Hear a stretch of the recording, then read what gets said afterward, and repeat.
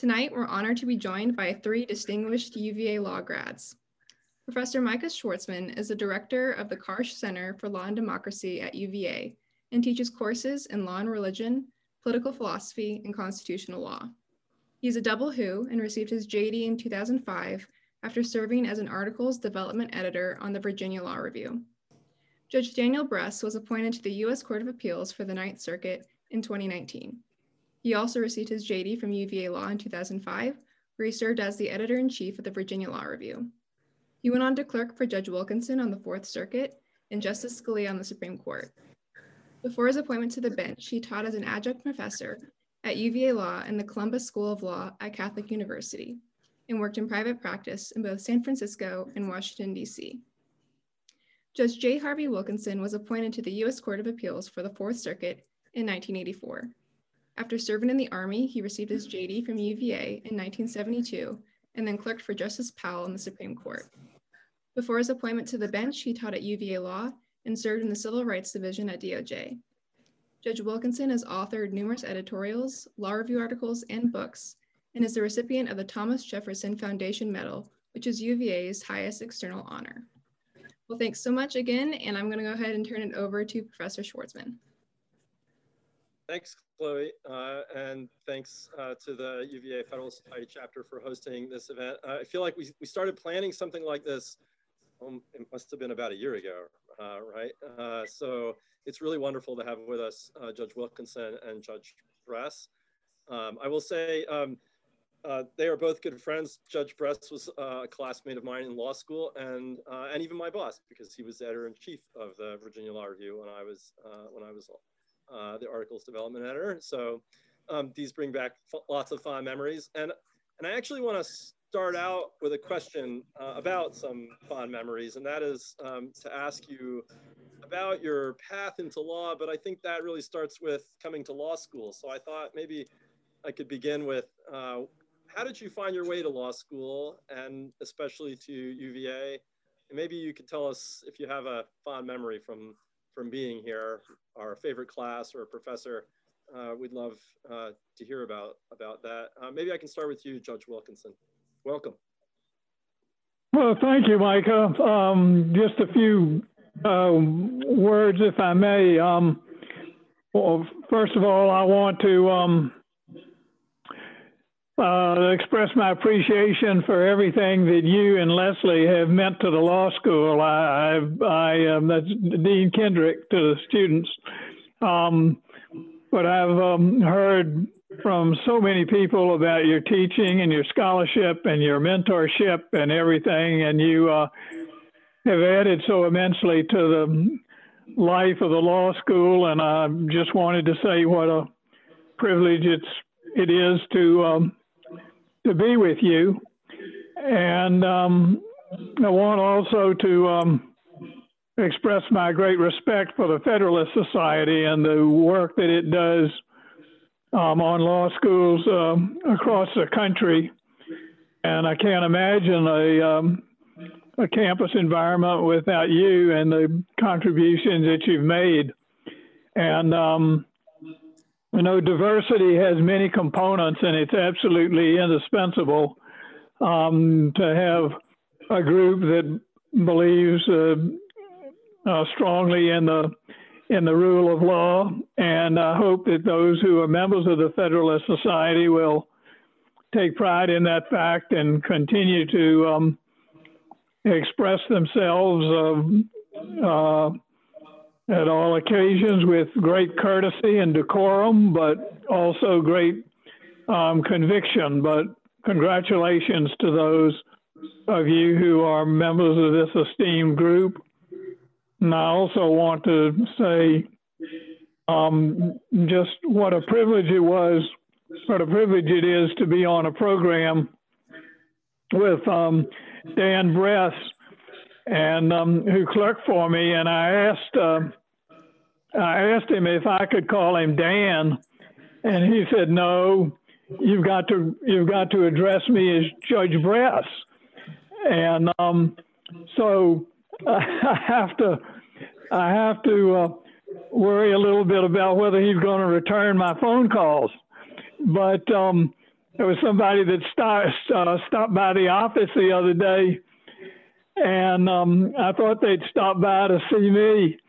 And their first question was, well, now, can you tell me what office did Judge Bress clerked in? I said, well, I guess I'm just chopped liver. They said, no, I just want to know what office Judge Bress clerked in, because we admire him so much. And anyway, when Dan was, normally I'd have to push my clerks a little bit to work hard on something and everything. With Dan, I had to say, now, Dan, don't work too hard, because his work ethic is absolutely legendary. But I can't even begin to express my respect and affection for Judge Bress. Already, he is one of the finest judges in this country. He was one of my very best law clerks, and he has remained a very dear and loyal friend. And so I just wanted to say how happy it makes me, Micah and Dan, to be with the two of you all. Well, I guess, Judge, I got to respond to that. Let me echo some of the points you made and say first, just what a privilege it is to be here. One of my great hopes, especially after I took on this job, was that I could spend even more time in Charlottesville. And COVID has made that so difficult, but I just want to thank the law school and the Federalist Society, and particularly all the students who are tuning in. I think, I have such fond memories of being a law student there. It was a formative part of my career, and I know exactly the life you're leading. And I honestly, sometimes I wish I could go back in time and relive it, because it was so enjoyable. Let me say a word about both Professor Schwartzman and Judge Wilkinson. Professor Schwartzman and I now go back, it feels like to the beginning of time, but really maybe it's when everything began. We knew each other when we were much younger. He jokes that he was my boss. I always felt like it was the opposite. I think I wanted to find the smartest person to be a study partner with, and that was Professor Schwartzman. But I echo, Micah, what Judge Wilkinson had to say. For those of us who love UVA and law school, it gives us a tremendous source of pride and comfort to know that you are there and that Leslie is there. And one thing I would say to all the students who are listening is, people like Mike and Leslie and the dean and so many others making tremendous contributions to the law school. And for those of us who are alumni, which we all are, it's just a huge source of pride to follow your career and to have you educating the next group of lawyers. And Judge, this may be the only call you ever call me Judge Bress. In fact, I think once I took on this job, you made a point of just letting me know you were not going to call me that. So I'll enjoy this moment while it lasts. But Judge, it's just great to be on this call with you. And you were the one who gave me really my first job in law, and I feel like I've owed tremendous part of my career, if not all of it, to your guidance and your help and your training. And so much of that really was through the common culture of UVA Law School. So it's great to be on this with you. I don't know if this is, I may be living two of my worst nightmares. Micah listening in on a conversation I'm having with Judge Wilkinson, or Judge Wilkinson listening in on a conversation I'm having with Micah. But either way, I'm happy to participate. And thanks again for having me. But now you have to answer my question, which is about fond memories at UVA, and maybe like a favorite class or a standout moment from when you were law students, or maybe just tell us something about how you found your way to the law school. Well, one of the things I chose UVA to begin with because Virginia was home to me, and I went to school at high school at the Lawrenceville School in New Jersey. Then I went to Yale to undergraduate school. But I always knew I wanted to come back to Virginia and come back to Virginia Law School because it was one of the finest law schools in the country. And I couldn't believe my good fortune in having such an incredibly good law school in my home state. And even after having gone elsewhere to high school and college, I wanted to come home. And home has always been Virginia to me. And I'm proud to be known as a Virginian. And my dad brought me to Virginia when he was 2 years old, before I was 2 years old. And he said, if I bring him to Virginia really early, he'll get a Southern accent and won't bedevil me with something else. So I've been really at Virginia for a very young age, and Virginia is home. And there's something beautiful about the whole notion of home, wherever it may be.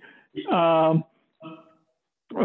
me, Virginia's home. For others, it might be Nebraska or New Mexico, California, or someplace abroad. But the longer I'm at this, I just think there's something. Maybe we've lost a little bit of a sense of just how much home can mean to us, and the comfort and peace of mind and joy it can convey just for being around family and friends that you grew up with. And the University of Virginia represented all those things to me. And, you know, just to boil it down in the very simplest terms, Virginia's home, the University of Virginia is home. I love the notion of home. I really wanted to be there. So that's why I chose it. And Micah, I guess I would say I come at it from a slightly different perspective. I'm not a Virginian, but I was very attracted to the place when I came there. And it was for a couple of reasons. One, I just felt that Charlottesville as a town and a place was very welcoming, and the community at UVA was one that was engaged, and yet at the same time there wasn't there was lots of friendships. You know, I could see that, and that certainly was something that remained true for me for my whole life. I would say my best friends are people I met in law school, and my best memories honestly are probably all my times in our study group. You know, Micah and I had a study group. It was held at Micah's infamous Turtle Creek apartment, and we had a great time there. Some of it was talking law, but some of it wasn't. And those are probably my best memories, learning from friends and studying together. And of course, are you going to respond to that? You have a. No, you're giving away all the secrets, is all I'm saying. And we probably have to mention somewhere here, Charles Fischette, wherever you are.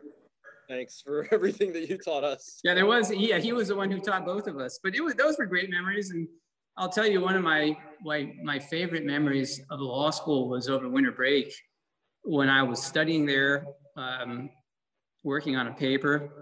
That'll just show you, I guess, how I spent some of my law school time. But I was there in the library with my now wife, Lisa, and we were both working on projects, and a man and a woman walked in, and Lisa said, you know, I think that's actually Justice Scalia. And I said, no, it couldn't be. And she said, no, I think it is. This was before the internet was as big as it was, and you had to recognize people by face. And so I said, okay, well, this is probably going to be my only opportunity to ever meet him. So I'm just going to go up and see if it actually is him. And I did. And all I could think to say was, are you Justice Scalia? And he said, yeah, somebody has to be. And that was the end of the conversation. So that was a good memory among many others.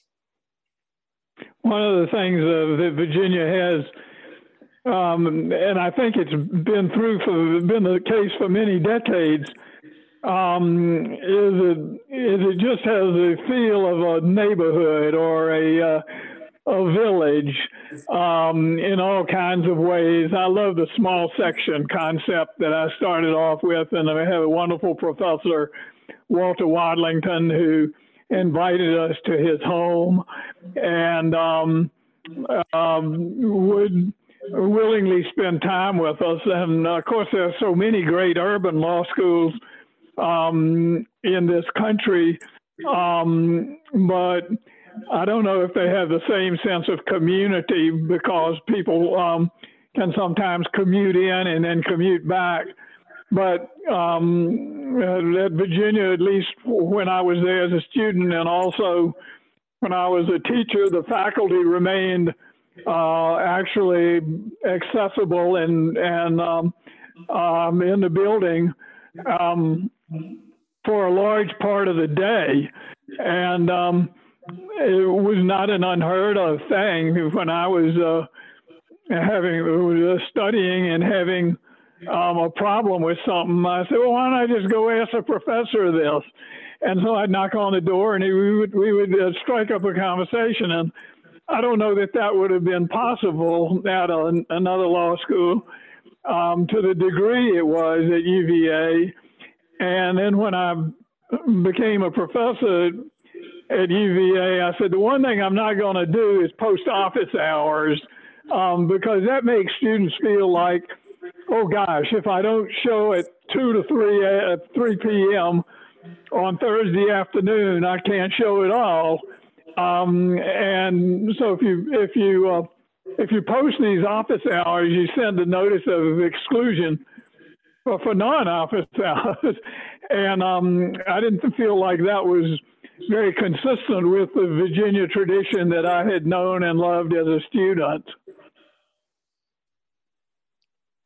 I think you would find it's still the case, or at least I hope it is, although obviously COVID makes all this more difficult, but I think we'll hopefully be back to our regular open door habits soon. Let me, before I continue, invite the students who are on this call, and there's a great group now. So if you have questions, I'm happy to field them as they come. I have a set of my own, but I just want to invite all of you. If you've got questions, you can begin to post them, and I'll try to convey them as we go.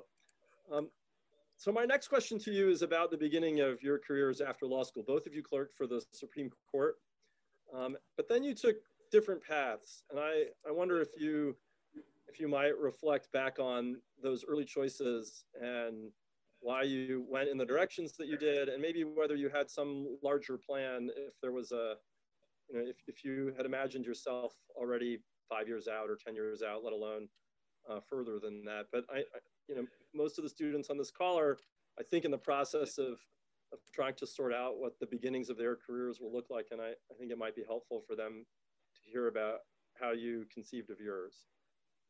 Again, I'm happy to start. Dan, why don't you start off? Sure. Well, I wish I could tell you there was some grand plan, but there wasn't. And I hope if you're a student, that gives you some comfort. I think there's a danger in over-programming and being too rigid. And for me, I was somebody who just loved law school. I came to law school, and I found that it fit me well. UVA fit me well. And so my first job out of law school was obviously to go and clerk for the judge. And that was, it was a great experience, a life-changing experience. And of course, I know many students are interested in clerking, and I, of course, strongly encourage it. But Micah, I had a sense that I would go into private practice, but I hadn't thought too deeply about it. A lot of times you find out that you're interested in something that you didn't really realize you were interested in before. And for me, that was sort of the case. I had a lot of training in what was essentially appellate work. And when I was done clerking on the Supreme Court, I sort of felt like there might be another aspect to law that I might be good at. And so I ended up doing more trial work in addition to appellate work. And for me, that was a great fit because it sort of exercised all the muscles. But really what I did along the way was just kind of constantly ask myself, is this what I want to be doing? And even when you stay within a single law firm, which today is increasingly less common, there are ways to make course corrections and make adjustments. And of course, you rely greatly on your mentors to help you think through those issues. And for me, you know, when I was thinking about making a change or making an adjustment, Judge Wilkinson was usually the first call I would make. And but I would tell you as a general matter, especially to students, that I wouldn't be too concerned about it. I think you should be happy in what you're doing, but you also have to remember that change doesn't happen overnight. So you could find yourself in a job where you might be not enjoying it for that month, but you make an adjustment and things all of a sudden change. But I loved being a lawyer. I mean, for me, being a lawyer was terrific fun. I actually enjoyed the business aspect of law too, which was a surprise. But I also mostly just had a passion for law as a medium, and that really began at the law school and in my clerkships.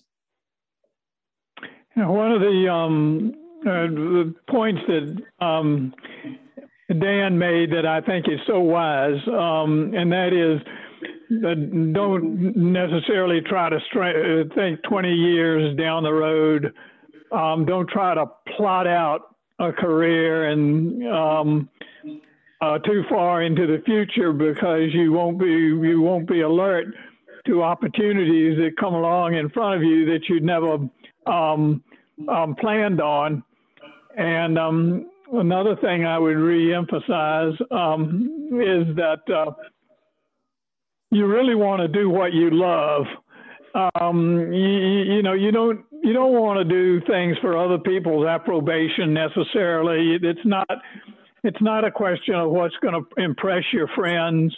It's not a question primarily of what is going to please your parents. There are all sorts of other people you may want to please secondarily, but the primary focus has to be on what you would love to do. What would make you happy when you get up on Monday morning that you would actually want to go to work and get into it?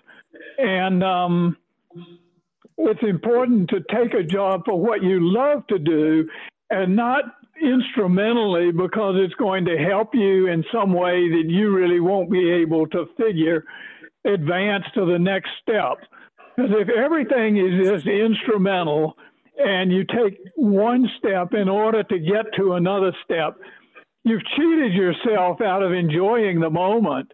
And, you know, your 30s and 40s, they're great decades, and you have your health and your energy, and enjoy those years and do things that really appeal to you.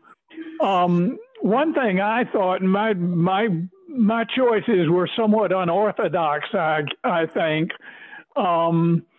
But I took the view that because I want to do these things because I love them, and I thought that I would be better at the law, and a better lawyer, and eventually I think a better judge if I went outside the law for some of my experiences. So when I was in my 20s, I decided to run for Congress, and I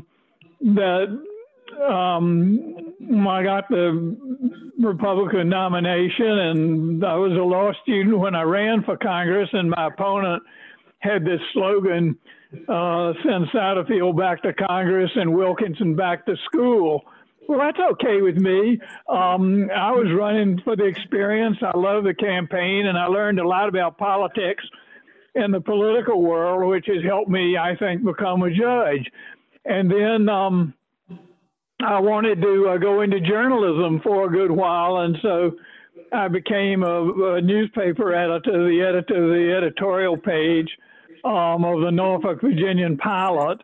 And I love just getting up and going to the office and writing editorials and columns and everything about things that I really believed in, and got to really get on a soapbox in a responsible way every day. and I thought, well, you know, that's a good way for me to learn about zoning boards and housing commissions and all of those things that affect people's everyday lives. And then I wanted to go into government and get some of that. So I went with the Department of Justice in the Reagan administration. And so I don't think you necessarily need to have your career decisions follow a strict legal track. I think what you need to do is avoid the midlife crisis that really will hit people in their mid 40s or in middle age. And the way in which you can do that, I think, is to do something you just like to do. It gets that simple. Not the most prestigious thing necessarily, but something that really makes you feel like you're making a meaningful contribution here and something that's going to satisfy you in the evenings when you drive home. So we had one question from a student, but I think, Judge Wilkinson, that you just answered it, which was about your running for office. How did you find yourself in consideration for a judgeship, for an Article III position? And I'll ask you the same question, Judge Bress. So I wonder if you can tell us a little bit about your pathway into the judiciary. About what is that, Micah? If you could tell us about your pathway into the judiciary. How did you find yourself under consideration for the bench? Well, it took me by surprise. I was in the Reagan administration as working in the Civil Rights Division, and Judge John Butzner retired, and there was a Virginia seat open. And a lot of my friends in the Justice Department were anxious to have me put my name forward, and it wasn't something that I planned on doing all my life, but when the opportunity was presented to me, I thought it was something I would absolutely love to do. I don't think I ever counted on the confirmation process being as arduous as it was. We had to go through, I was hanging fire before the Senate for the better part of a year, and they had to take cloture votes, and there were filibusters and everything to get me through. I thought at the time it was terrible, and now I see some of the things that people have gone through after me, beginning with Judge Bork. And so I think maybe in retrospect, I didn't have it so bad after all. But, you know, it was a controversial time, and it was worthwhile for me. I think it's, but it was controversial, and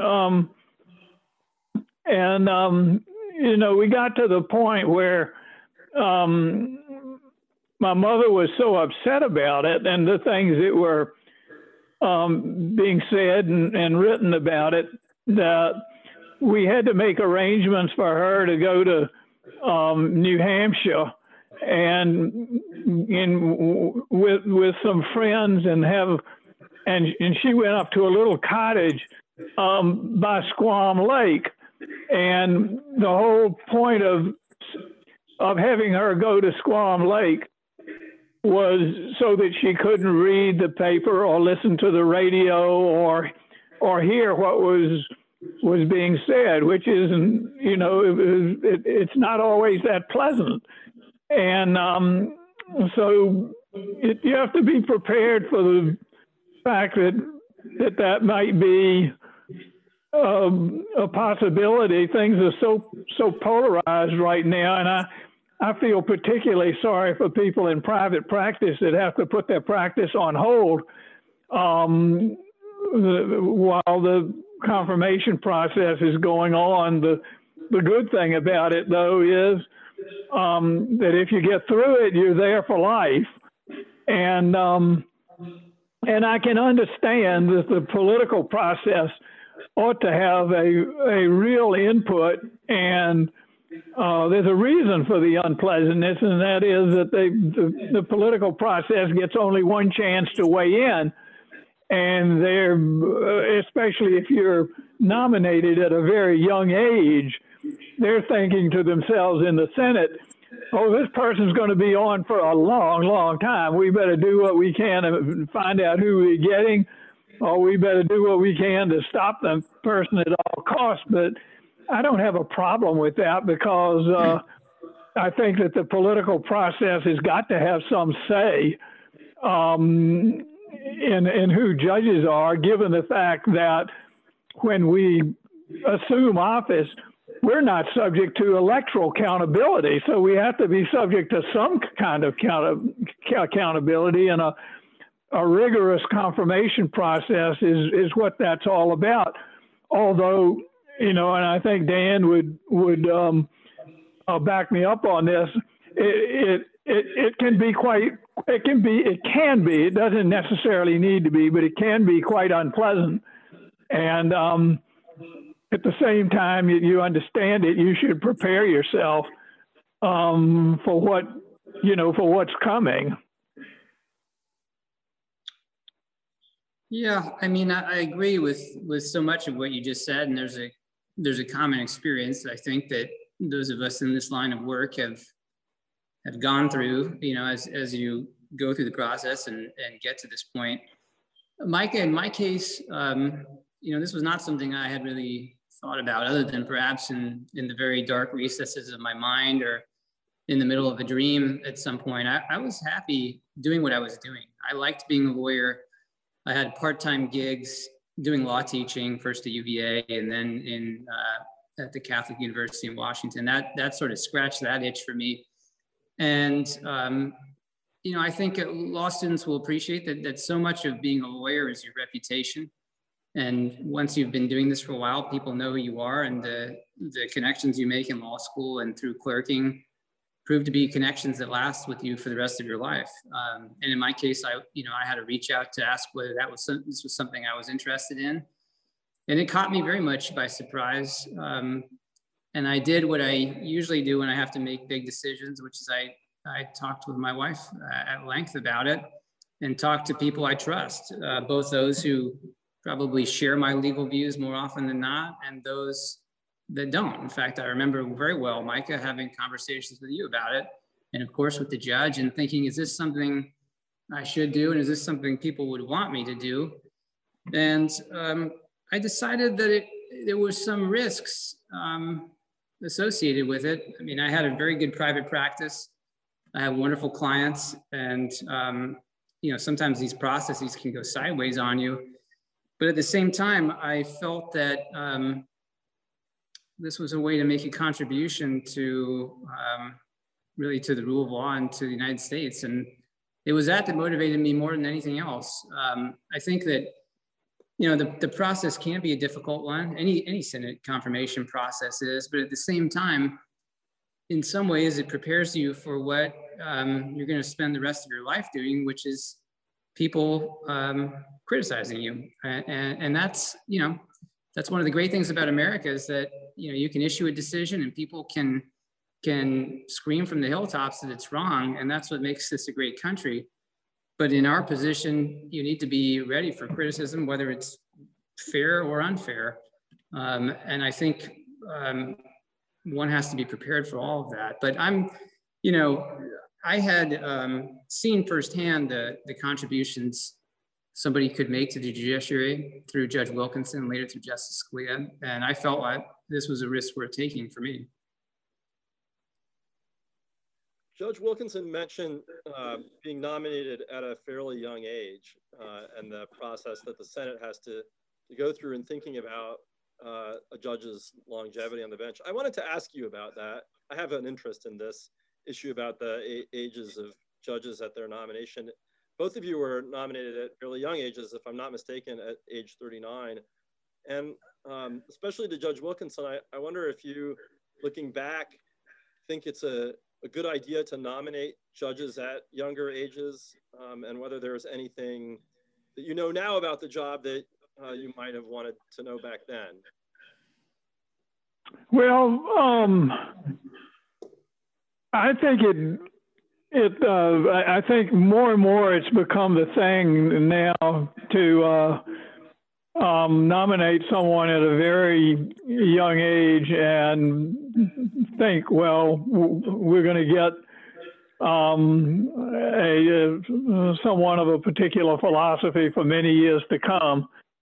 And, you know, that may or may not be true, because if you nominate someone in their 30s, it may be that in their mid-50s, their children are going to be facing, going through college, and the judge is going to be facing some very steep tuition payments. And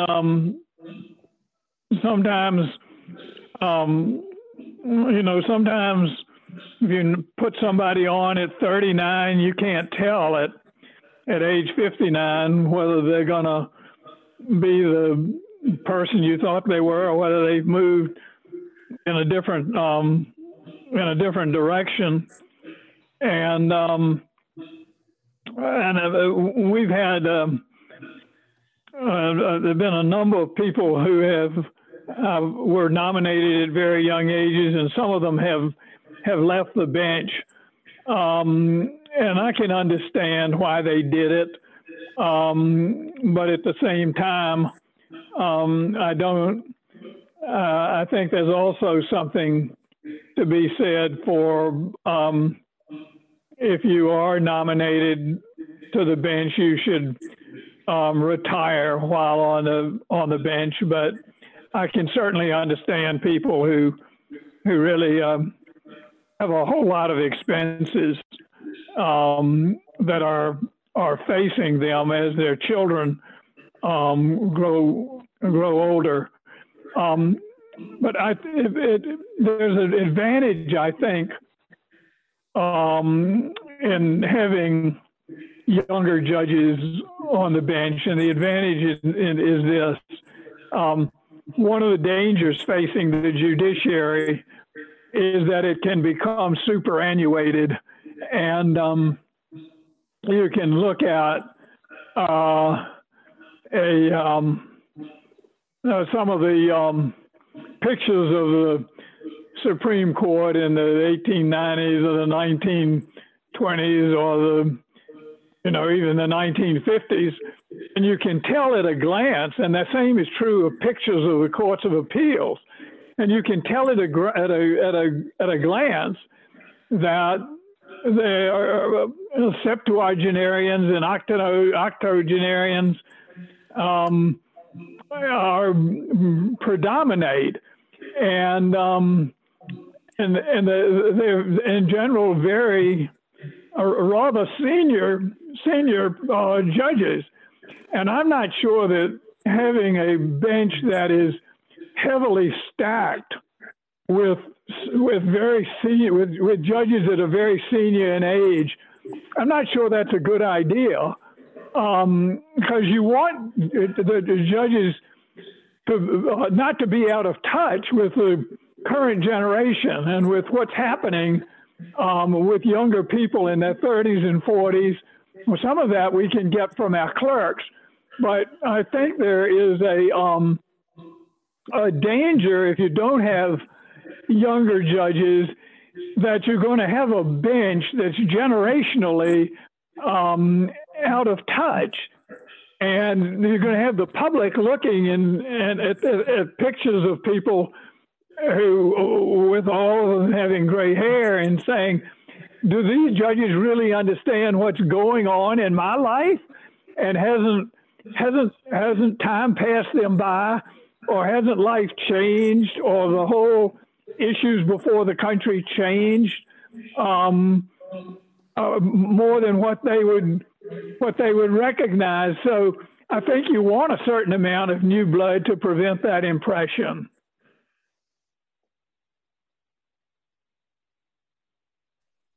Judge Bress, you want to field that one? I'm happy to. I think that, look, you've written about a lot of this, Mike, and I read your most recent article with a lot of interest. I think that a couple thoughts on this. I think there's a lot of value to what Judge Wilkinson says. I think that there can be value in having sort of an intergenerational bench. There can be value in intergenerational friendships across ages within a court. I think those are all can be and likely are beneficial to the development of the law and to reaching common understandings about the law when possible. I think, though, that age is sort of a proxy, and different people are in different places in their lives when they're a certain age. And I think that the question to me is less about age as a general matter and more about the specific person. And I think that there are the right reasons, to want to be in this line of work. And there are probably some reasons that are not as good. I'll tell you, most of the work is done very much in private, nobody sees it. And I'm not going to describe it as glamorous because a lot of it is highly technical. And I saw that when I was clerking for the judge, and I saw it when I was clerking for Justice Scalia. And many of the legal problems that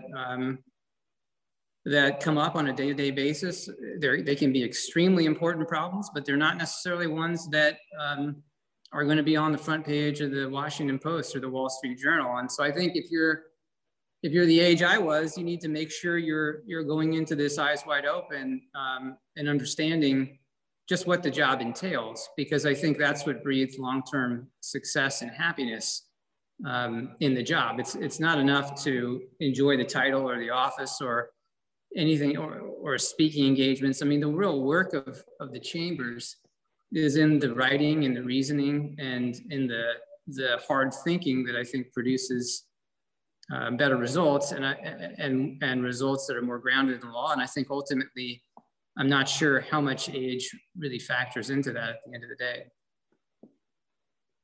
So a couple students have asked questions about how your experience clerking informs your work in chambers now. So how was that experience relevant or important in your relationships with your clerks? Did you carry anything in from your clerkships in how you structure your own chambers? Maybe I feel like I better take that one first. Listen, I think clerking can be and was for me an absolutely life-changing experience. And let me tell you why. For one, it's just a year of total dedication to the law and to the back-end analytics and the structures in different areas of law. It's exposure to wide ranges of law. But more than that, it's basically a very close working environment. And I had just so many good memories of the year I spent with Judge Wilkinson. I mean, I clerked with two other co-clerks who, from the minute I met them, were immediate friends and have been lifelong friends.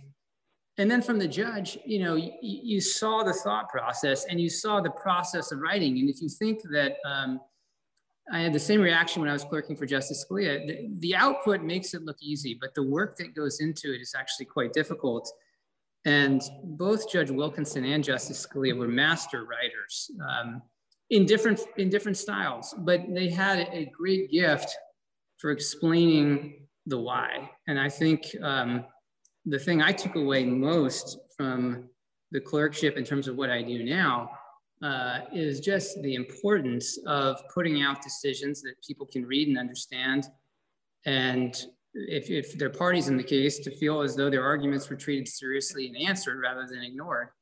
I will say too, though, that it can be, clerking can be really a mentorship, and that certainly was that way with Judge Wilkinson and me. I mean, he took a personal interest in my life and my career.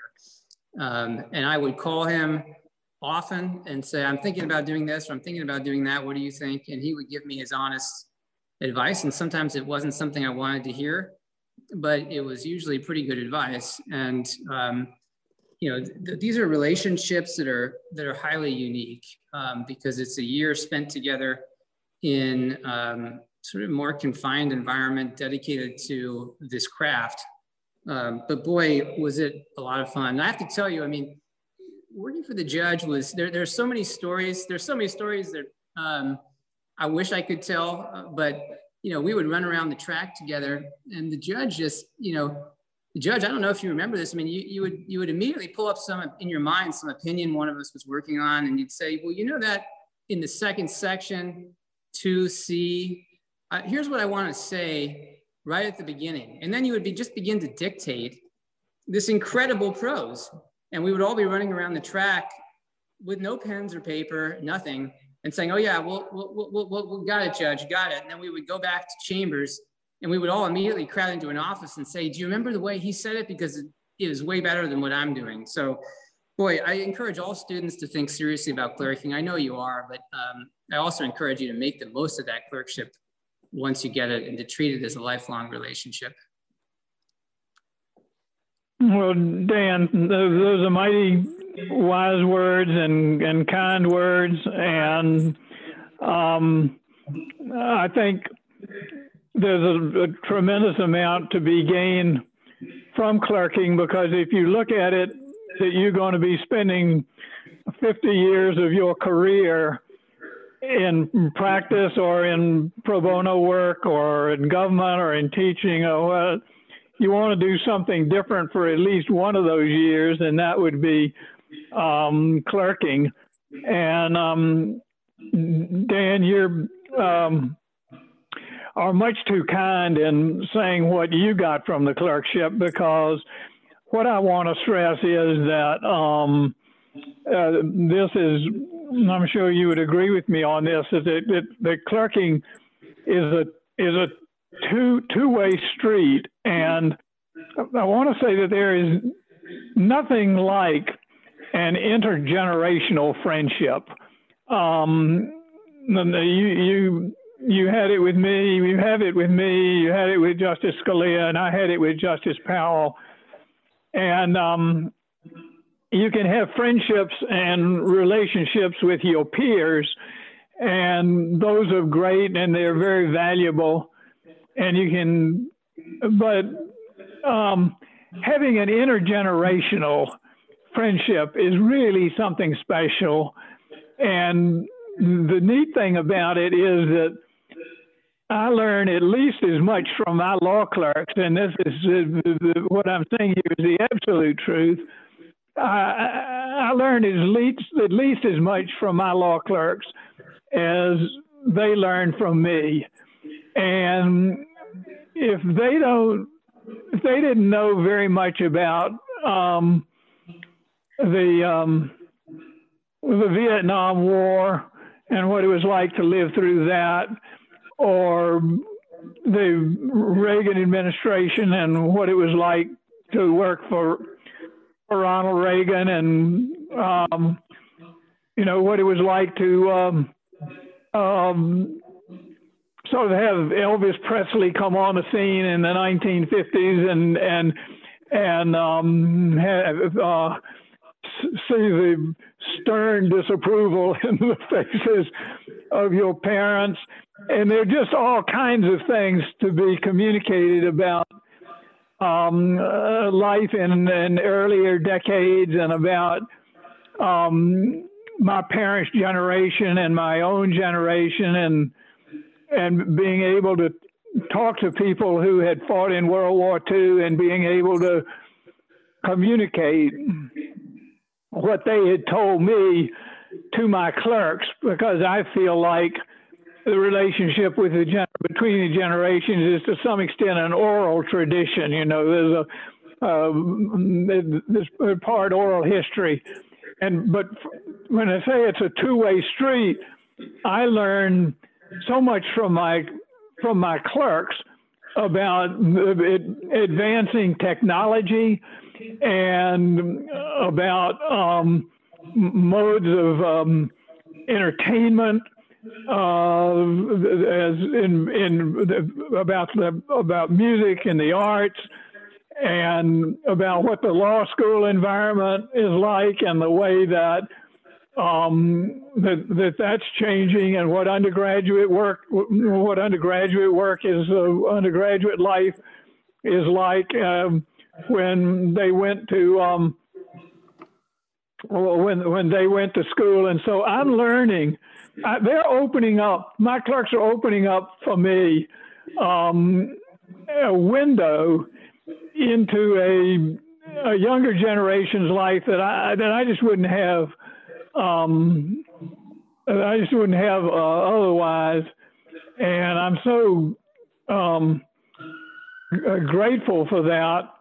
And one of the things you think about is long after Justice Powell is gone, I think, you know, how much, not only that I miss him, but how much America misses him. I mean, and I think about it every day. We're so polarized now, and we're at each other's throats, and the civic culture is way too poisonous. And then I think of this man, Justice Powell, who was a great man of the middle, a wonderful moderate. I didn't agree with him on everything, but invariably his views were suffused with wisdom and life experience and deep experience in the law. He valued his colleagues. He tried to find common ground. So where is his example today? Where is his example?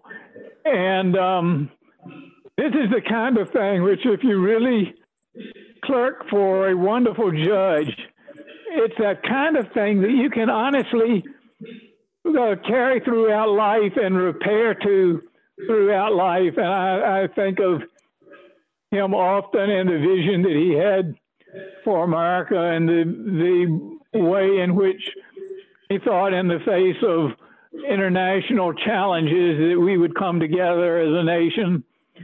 And it is not a day goes by that I don't think about him. And I know Dan feels that way about the many contributions that Justice Scalia has made to our society. What a wonderful justice he was. And so you get this mentorship, you see, and it doesn't cease with death. The mentorship carries beyond the grave, and it's something that lives within you. And I know Dan feels that way about Justice Scalia, and I know I feel that way about Justice Powell, and we feel blessed. And I hope you'll have that same sense when you leave your clerkship.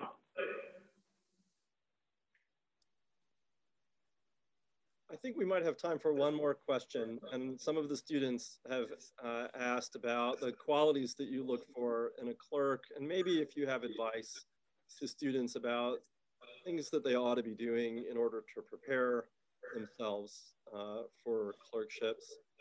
I know this is something that you both have thought about, and I wonder if there are just a couple points that you might want to single out as especially important for students who are planning to go in this direction. Dan, why don't you start in? Yeah, I'd be happy to. You know, I worry that the stress associated with the clerkship process has an adverse impact. You know, in my own case, things were probably a little different when I was in law school. At least for me, it wasn't something I was as focused on early on. And it was probably to my benefit, because I was more focused on just trying to learn how to be a lawyer and to enjoy my classes and to make friends and to find out what I was interested in this profession. And then the rest of it sort of fell into place. I guess, let me offer a couple thoughts. I think it's very important to realize there's no one size fits all. You know, I think that law students have great and diverse interests. And as you go through your law school career, you're going to take a class and you're going to say that, that was it. That's it for me. That fits me perfectly. And there'll be other ones where you just feel great dissonance and where you realize it's not for you. And the same is going to be true of law jobs you have over the course of what will likely be a multi-decade career. For me, I'm looking for people who are engaged. I'm looking for people who are engaged and excited about practicing law and who have diverse interests and who care about the federal courts and who want to make a contribution. And I've been blessed. Obviously, I've been doing this a lot less time than Judge Wilkinson, but I can tell you I've had fabulous clerks. And the thing that they share in common is just a passion for learning. I always tell them, when you guys do your clerk draft and it's your turn, pick the case that looks the scariest to you. Pick the one that you're most afraid of working on, because that's what this is all about. It's about challenging yourself. And the same is true in law school. I take tax. Will you be a tax lawyer? I don't think so. Not everybody will, but it's a great class to take because it's going to test you analytically. And the same is true of clerking. And so I think, clerking is a great springboard, but let's not forget it's 1 year in the arc of what's going to be a lengthy legal career. And I want mostly law students to know that, wherever you end up, whether you clerk or not, or whether you clerk right after law school or clerk a little bit later, these things all have a way of working out. A lot of things happen for reasons you just can't figure out at the time. That certainly was the case for me.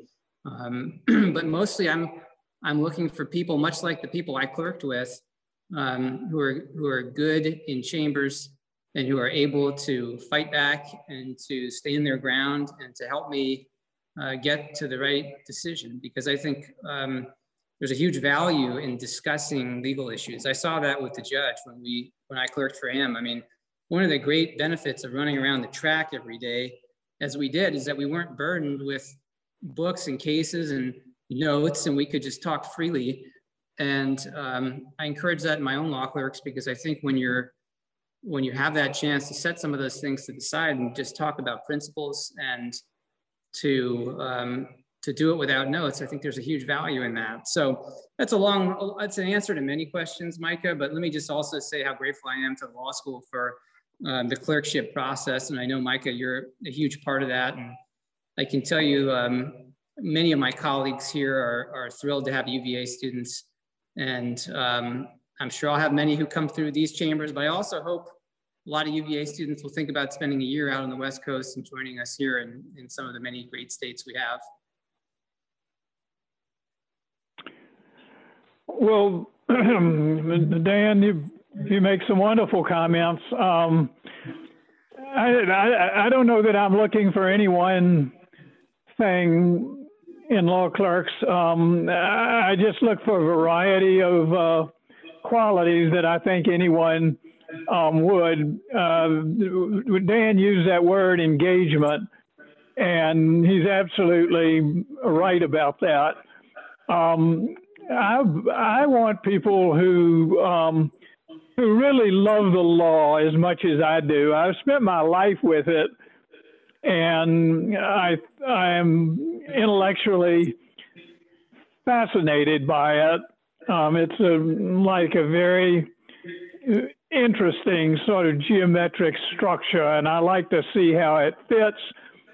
And I like clerks that will take the same pleasure in seeing how law fits, and will take the same pleasure in looking at a finished legal product and getting that sense of satisfaction. Yes, this is how the different pieces of this case interrelate, and this is how we could answer the why, not just the what questions, but the why questions.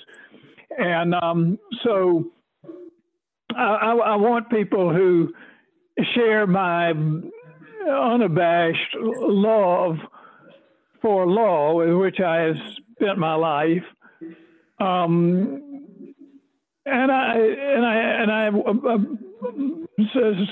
so much of it, of what I look for in clerks, are just a combination of qualities that anybody would. Obviously, integrity is at the head of the list, and a sense of discretion, and a sense of an ability to work well with other people, a sort of generosity of spirit toward other people, and a belief that everybody in the courthouse is somebody you would want to respect.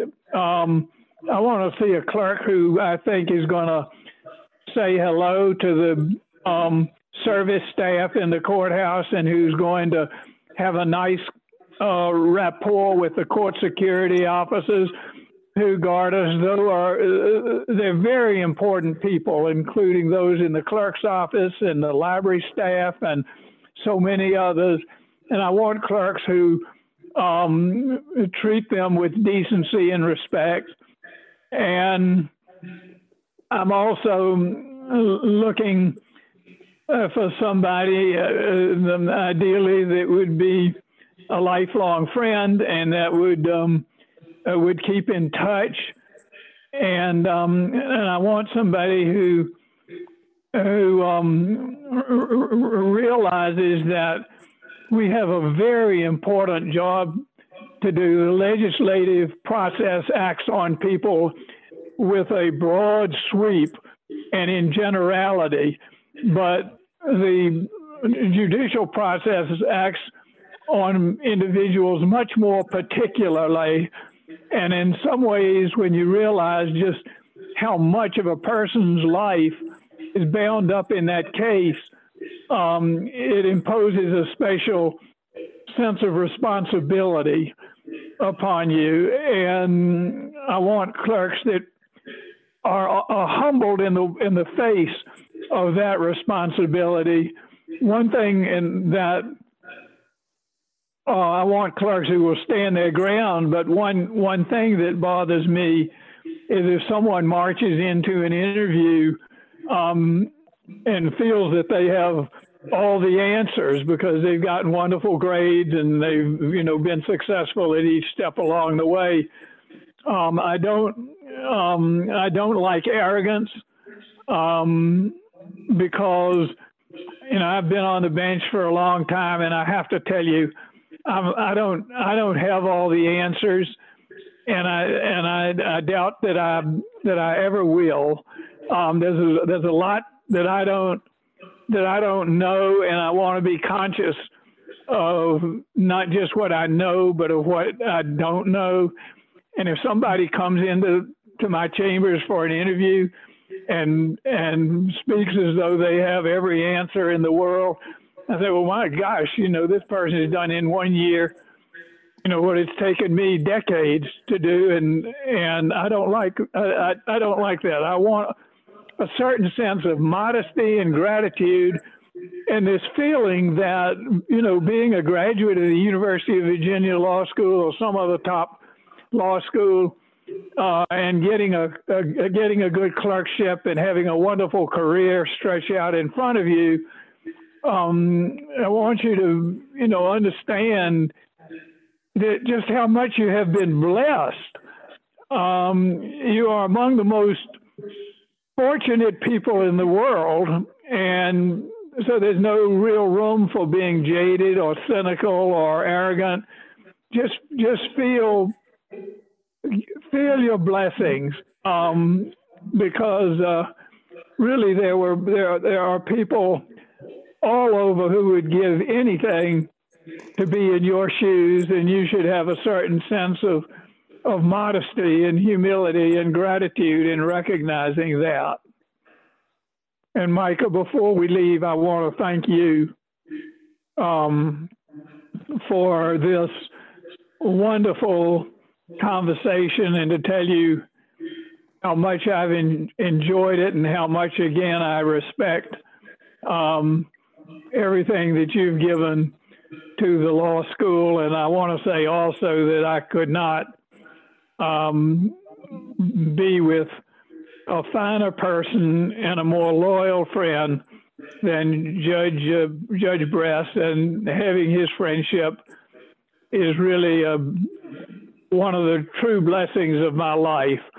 So thank you, Micah, and thank you to the officers and members of the Federalist Society for making this possible. I've enjoyed every minute of it. Judge Bress, you want a last word?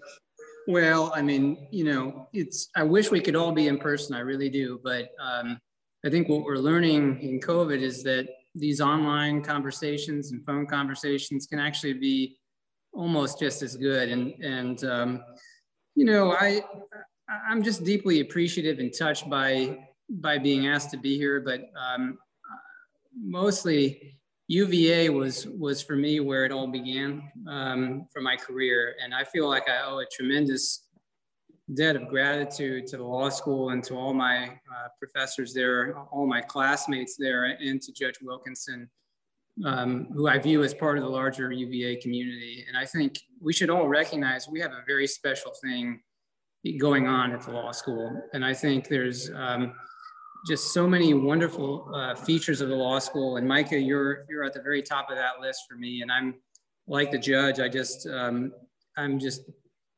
deeply impressed by you and the rest of the faculty and the students that I continue to see.